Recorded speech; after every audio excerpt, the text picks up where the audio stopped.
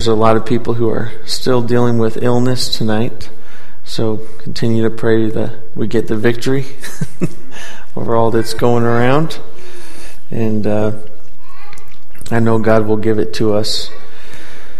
We're going to turn to James chapter 5, verse 16, spend a few minutes in the Word of the Lord. I'm thankful for everyone who's here, and the Lord is, I believe, wanting to encourage us about prayer again. Last week we talked about delivering prayer, how that we have a ministry of deliverance through prayer. And tonight we're going to talk about prevailing prayer. Prevailing prayer. And James 5:16 gives us encouragement. It says, "Confess your faults one to another and pray one for another that ye may be healed." And that's a good part of the verse to study sometime, but it's not what we're focusing on tonight. We're focusing on the last phrase. The effectual, fervent prayer of a righteous man availeth much. The effectual, fervent prayer of a righteous man availeth much. So there's a few things there. Number one, it's fervent prayer. It's not passive, weak prayer. Fervent prayer is a passionate prayer. It's not giving up easily. And if we're going to be fervent in prayer, it's going to be effective. And it's going to avail much. And when it says a righteous man, obviously it means women as well. The effectual, fervent prayer of a righteous man or woman availeth much. Amen. So we're going to just talk about that for a few minutes tonight. Again, I really believe God wants to encourage us in our prayers to keep praying. Don't give up. Your prayers make a difference.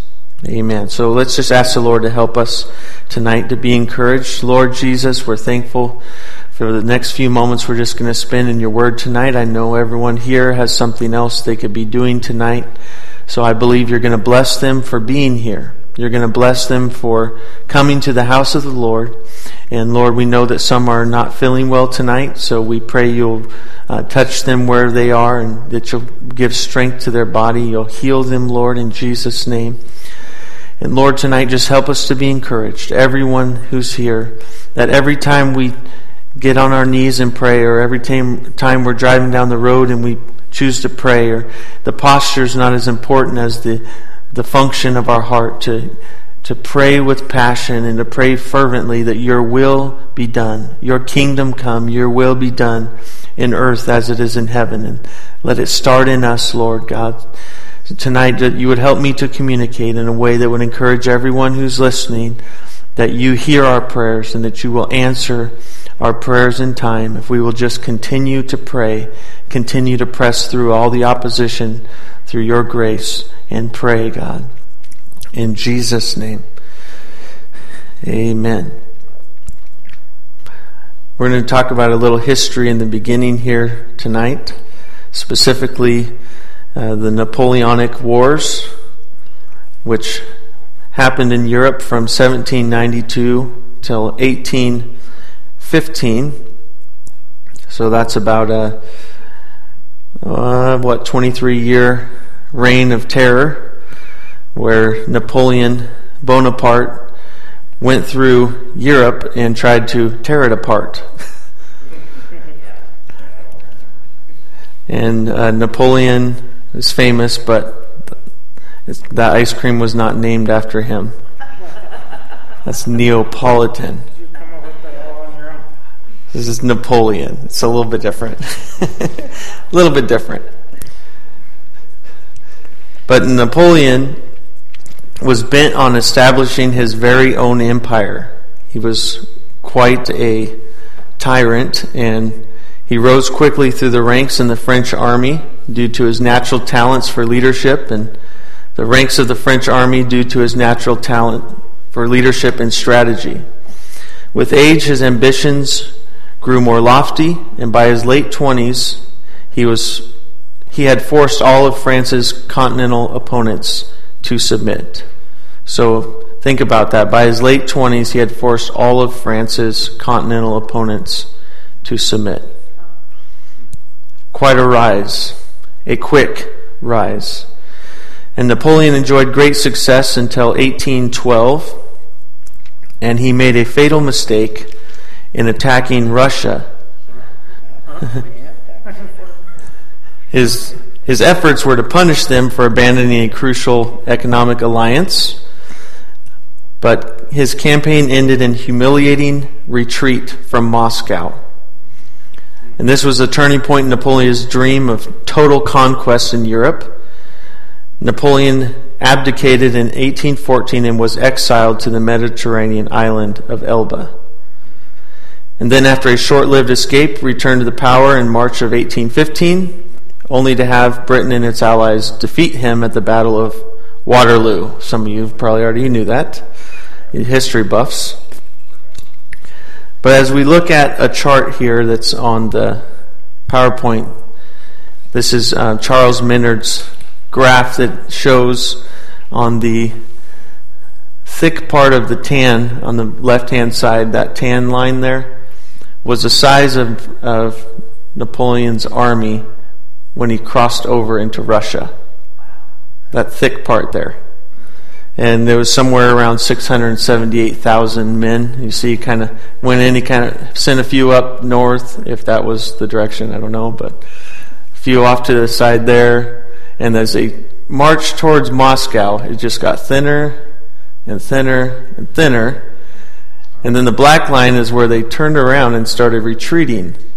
And you notice it keeps getting thinner and thinner and thinner until when they exited the same place they entered, you see the difference between the tan thickness and the black thickness there. And anyone listening, just look up Charles Minard's, M-I-N-A-R-D, his graph, and it'll show you. But that was how they entered, that was how they exited. They went from about 678,000 men to somewhere between 10 and 30,000 men by the time they left, leaving in defeat.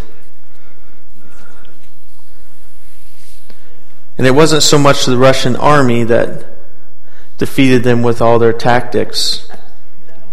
It was more that the Russians just held out during the winter and were used to the winter, and they cut off Napoleon's supply lines, and his army literally starved and froze to death. In a historical novel titled Napoleon and Blucher, I'm guessing I'm saying that right, Louis Muhlbach begins with these words: "It was a fine warm day in May of 1812. The world was groaning under the yoke of Napoleon's tyranny." But this was the last year this would be the case. Because when he lifted his hand against Russia, as we said, things took a turn, and here's a dialogue between Napoleon's nemesis, the Prussian General Gebhard von Blücher, and one of his direct reports, General Scharnhorst. Sorry if I'm butchering these names. "Has Napoleon obtained a great victory?" asked the general. "No, General," said Scharnhorst solemnly. "God has obtained a great victory." Blücher raised his hand and laid his clay pipe slowly on the table.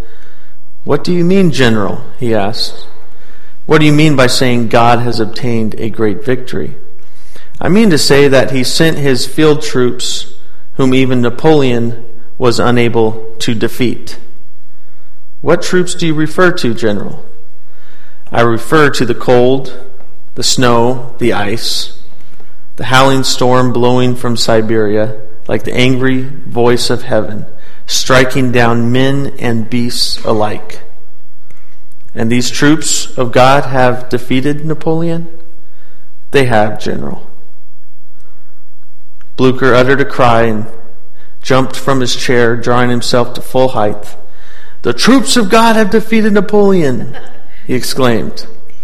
"I have always believed in divine justice. Slow sometimes, but sure. Tell me everything, my friend. Every single detail," he said as he sank back into his chair, quite overwhelmed by what he had heard.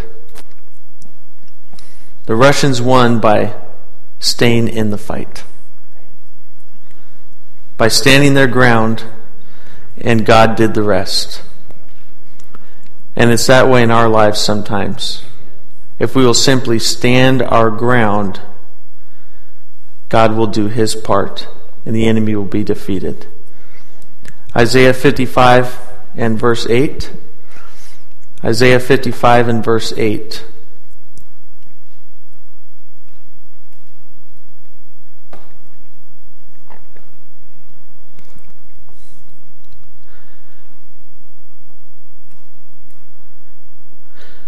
For my thoughts are not your thoughts, neither are your ways my ways, saith the Lord.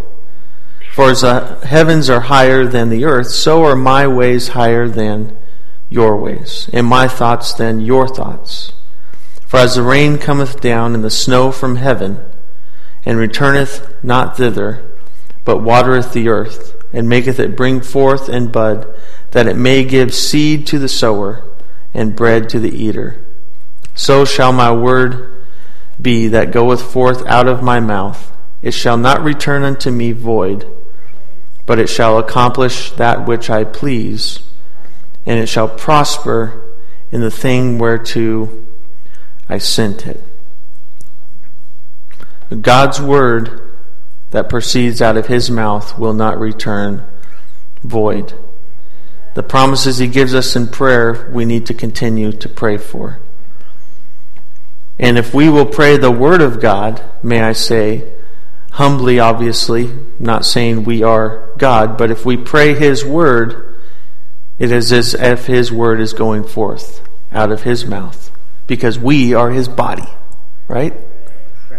So how powerful the understanding that if we will pray his word, it cannot return void. It can't return void. I know that's hard for us to grasp, kind of like on Sunday, the love of God. It's hard for us to really believe that. But if the word goes forth from his mouth and we say the same word from our mouth, it can't return void. And God is looking for people to open their mouth and utter his word.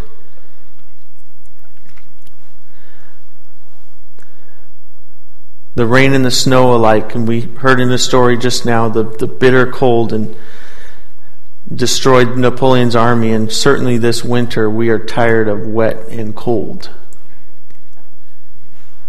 We've dealt with a lot more rain than snow, but both can be destructive at times. But if we'll just wait around, we need that water. We need that rain. We need that snow. And when we feel cold and numb in our heart, like a storm is all around us, even in that time, God is still working. Just like snow preserves dormant seeds until spring, that's what God is doing in our lives when we can't see him at work. He's building things in us. He's growing things in us. And we need to continue to pray. Job 23:8 is a place that we can identify with at certain seasons of our life. Those cold times when it seems like the presence of God is not as active in our lives and we are spiritually cold. He says in chapter 23, verse 8, "Behold, I go forward, but he is not there. Backward, but I cannot perceive him. On the left hand, where he doth work, but I cannot behold him. He hideth himself on the right hand, that I cannot see him.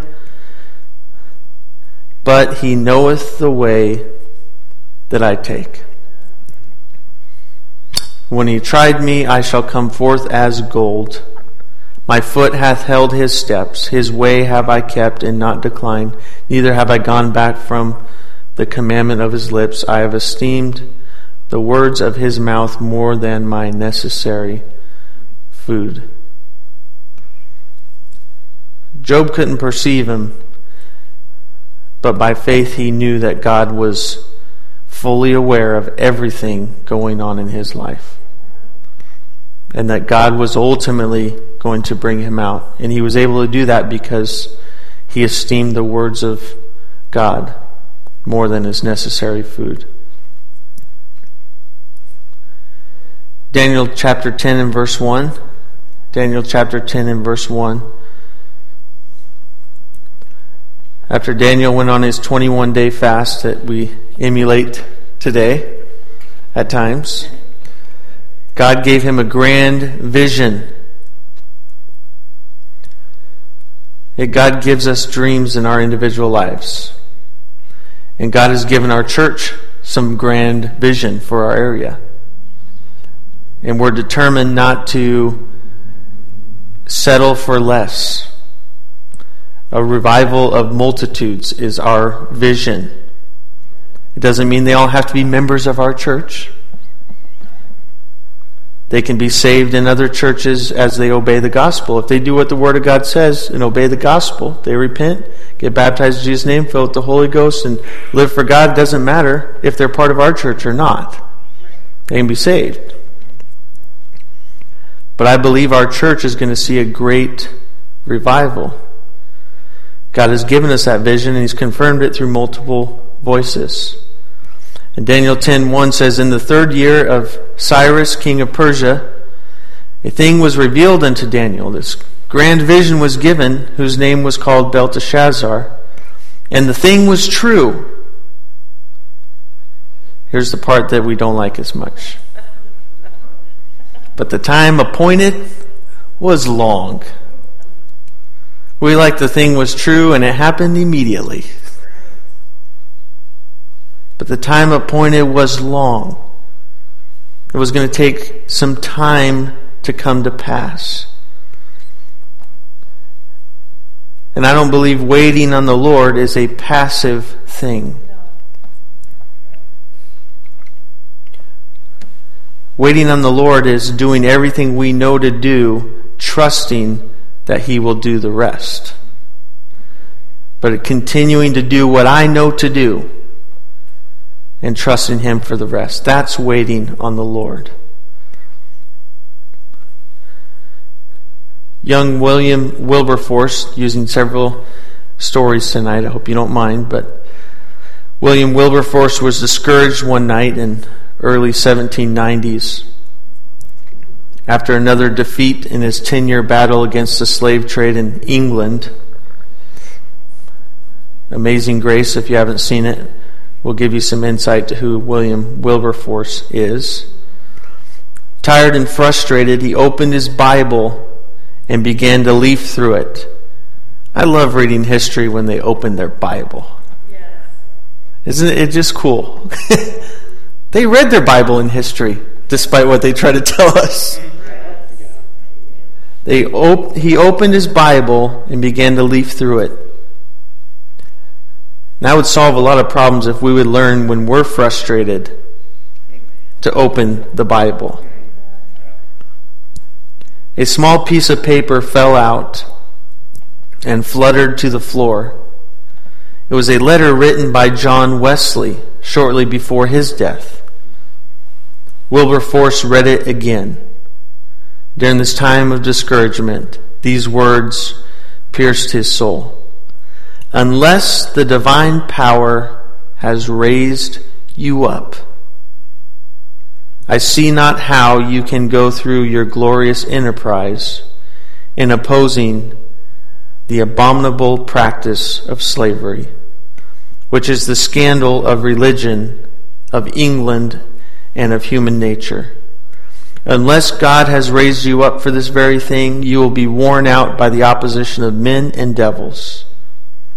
But if God be for you, who can be against you? Are all of them together stronger than God? Oh, be not weary of well-doing. Go in the name of God and in the power of His might." See, it's not just going to be human effort. I'm not telling us tonight that we just need to try harder by ourselves. That won't work. But if God is for us, and I believe He is as we surrender to Him, anybody who asks Him to be, He will be. He's for anyone who will ask him to be for them and who trusts fully in him. And if we will simply trust fully in him, the combination of all of our adversaries are certainly not even close to the strength of God. It is his power that leads us to victory. It is his might. And we may think our efforts are meager, but let me share one more illustration with you from a book called Pastoral Grit. Brian Larson writes, in 1972, NASA launched the exploratory space probe Pioneer 10. It's going to be a quiz after this lesson. All this history, you're going to have to take a quiz. I'll fail that one. No notes. I won't give you a quiz, don't worry. I would have to pronounce everything right to give you a quiz. According to Leon Jariff in Time magazine, the satellite's primary mission was to reach Jupiter, where the boys go to get stupider, right? Little playground rhyme. You don't remember that? Yeah, I do. Okay. Sorry. Its primary mission was to go to Jupiter. It didn't say that in Time magazine about being stupider. But anyways. To photograph the planet and its moons, and to beam data to Earth about Jupiter's magnetic field, radiation belts, and atmosphere. Scientists regarded this as a bold plan. For at that time, no Earth satellite had ever gone beyond Mars. And they feared the asteroid belt would destroy the satellite before it could reach its target. But Pioneer 10 accomplished its mission and much, much more. Swinging past the giant planet in November of 1973, Jupiter's immense gravity hurled Pioneer 10 at a higher rate of speed toward the edge of the solar system. At 1 billion miles from the sun, figures are getting hard to comprehend, Pioneer 10 passed Saturn. At some 2 billion miles, it hurled past Uranus. Neptune at nearly 3 billion miles. Pluto at almost 4 billion miles. And by 1997, 73 to 97, it'd be 24 years approximately. Pioneer 10 was more than 6 billion miles from the sun. And despite that immense distance, Pioneer 10 continued to beam back radio signals to scientists on Earth.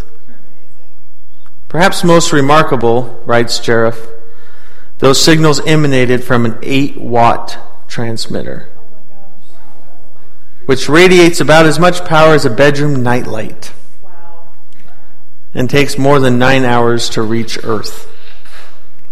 The little satellite that could was not qualified to do what it did. Engineers designed Pioneer 10 with a useful life of just 3 years.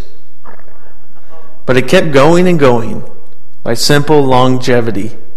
Its tiny 8-watt transmitter radio accomplished more than anyone thought possible. So it is when we offer ourselves to serve the Lord. God can work through someone with an 8-watt ability. I'm not calling anybody dim. I'm saying your light bulb is dim. But even if I only have 8 watts, God can work through me. God cannot work, however, through someone who quits. God can do nothing in someone who quits.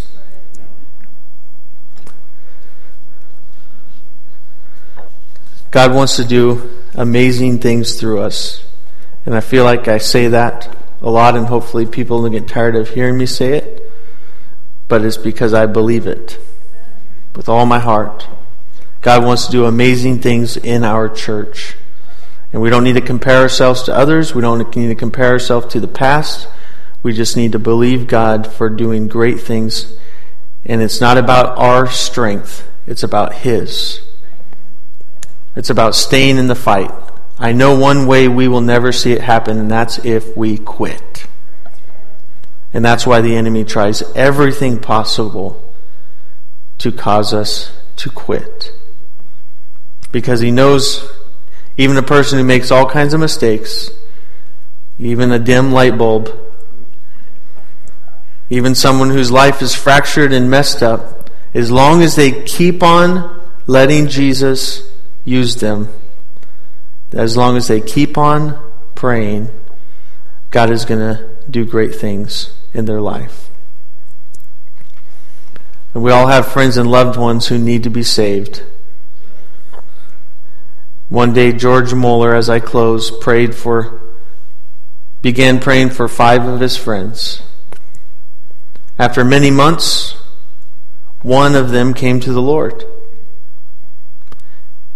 10 years later, 2 more became Christians.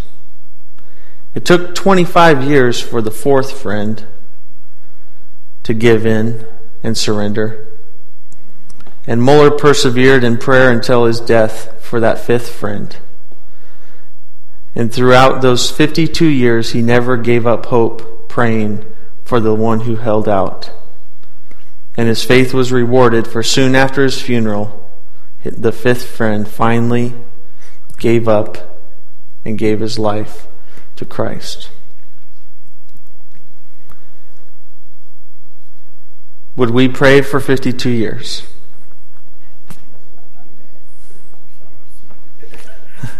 Believing that God can do it. I believe we will. I'm just encouraging us that we're not crazy for doing it. Obviously, you're here on a Tuesday night. You could be elsewhere, but you're here. So that shows you believe it. And so tonight, let us be encouraged in what we are doing to continue doing it. Even if we don't see the results we want to see today, just keep praying. Keep praying. And eventually, this sanctuary is going to be too small. Because this place will be full of souls that are being transformed by the power of God. But it takes people standing in the gap to make it happen. It takes people saying, I'm going to keep on praying until something happens. And then I'll pray until it happens for someone else. And then for someone else. And for someone else. Some of us have friends who maybe they've made some strides towards the Lord. And we need to continue praying for them, because there's something about when someone starts getting closer to the Lord, what happens? The enemy causes distractions and tries to get them to fail and fall and give up and on themselves. And as people are trying to live for God, not only do we need to pray for them, but we need to reach out and help them and constantly encourage them. You're going to make it. God loves you. You messed up? Yes. But repent and move on. Move forward. Don't worry about it. Don't live at that address. Move on. And as we do that, again, we're going to see great things happen. Amen. Any questions or comments tonight?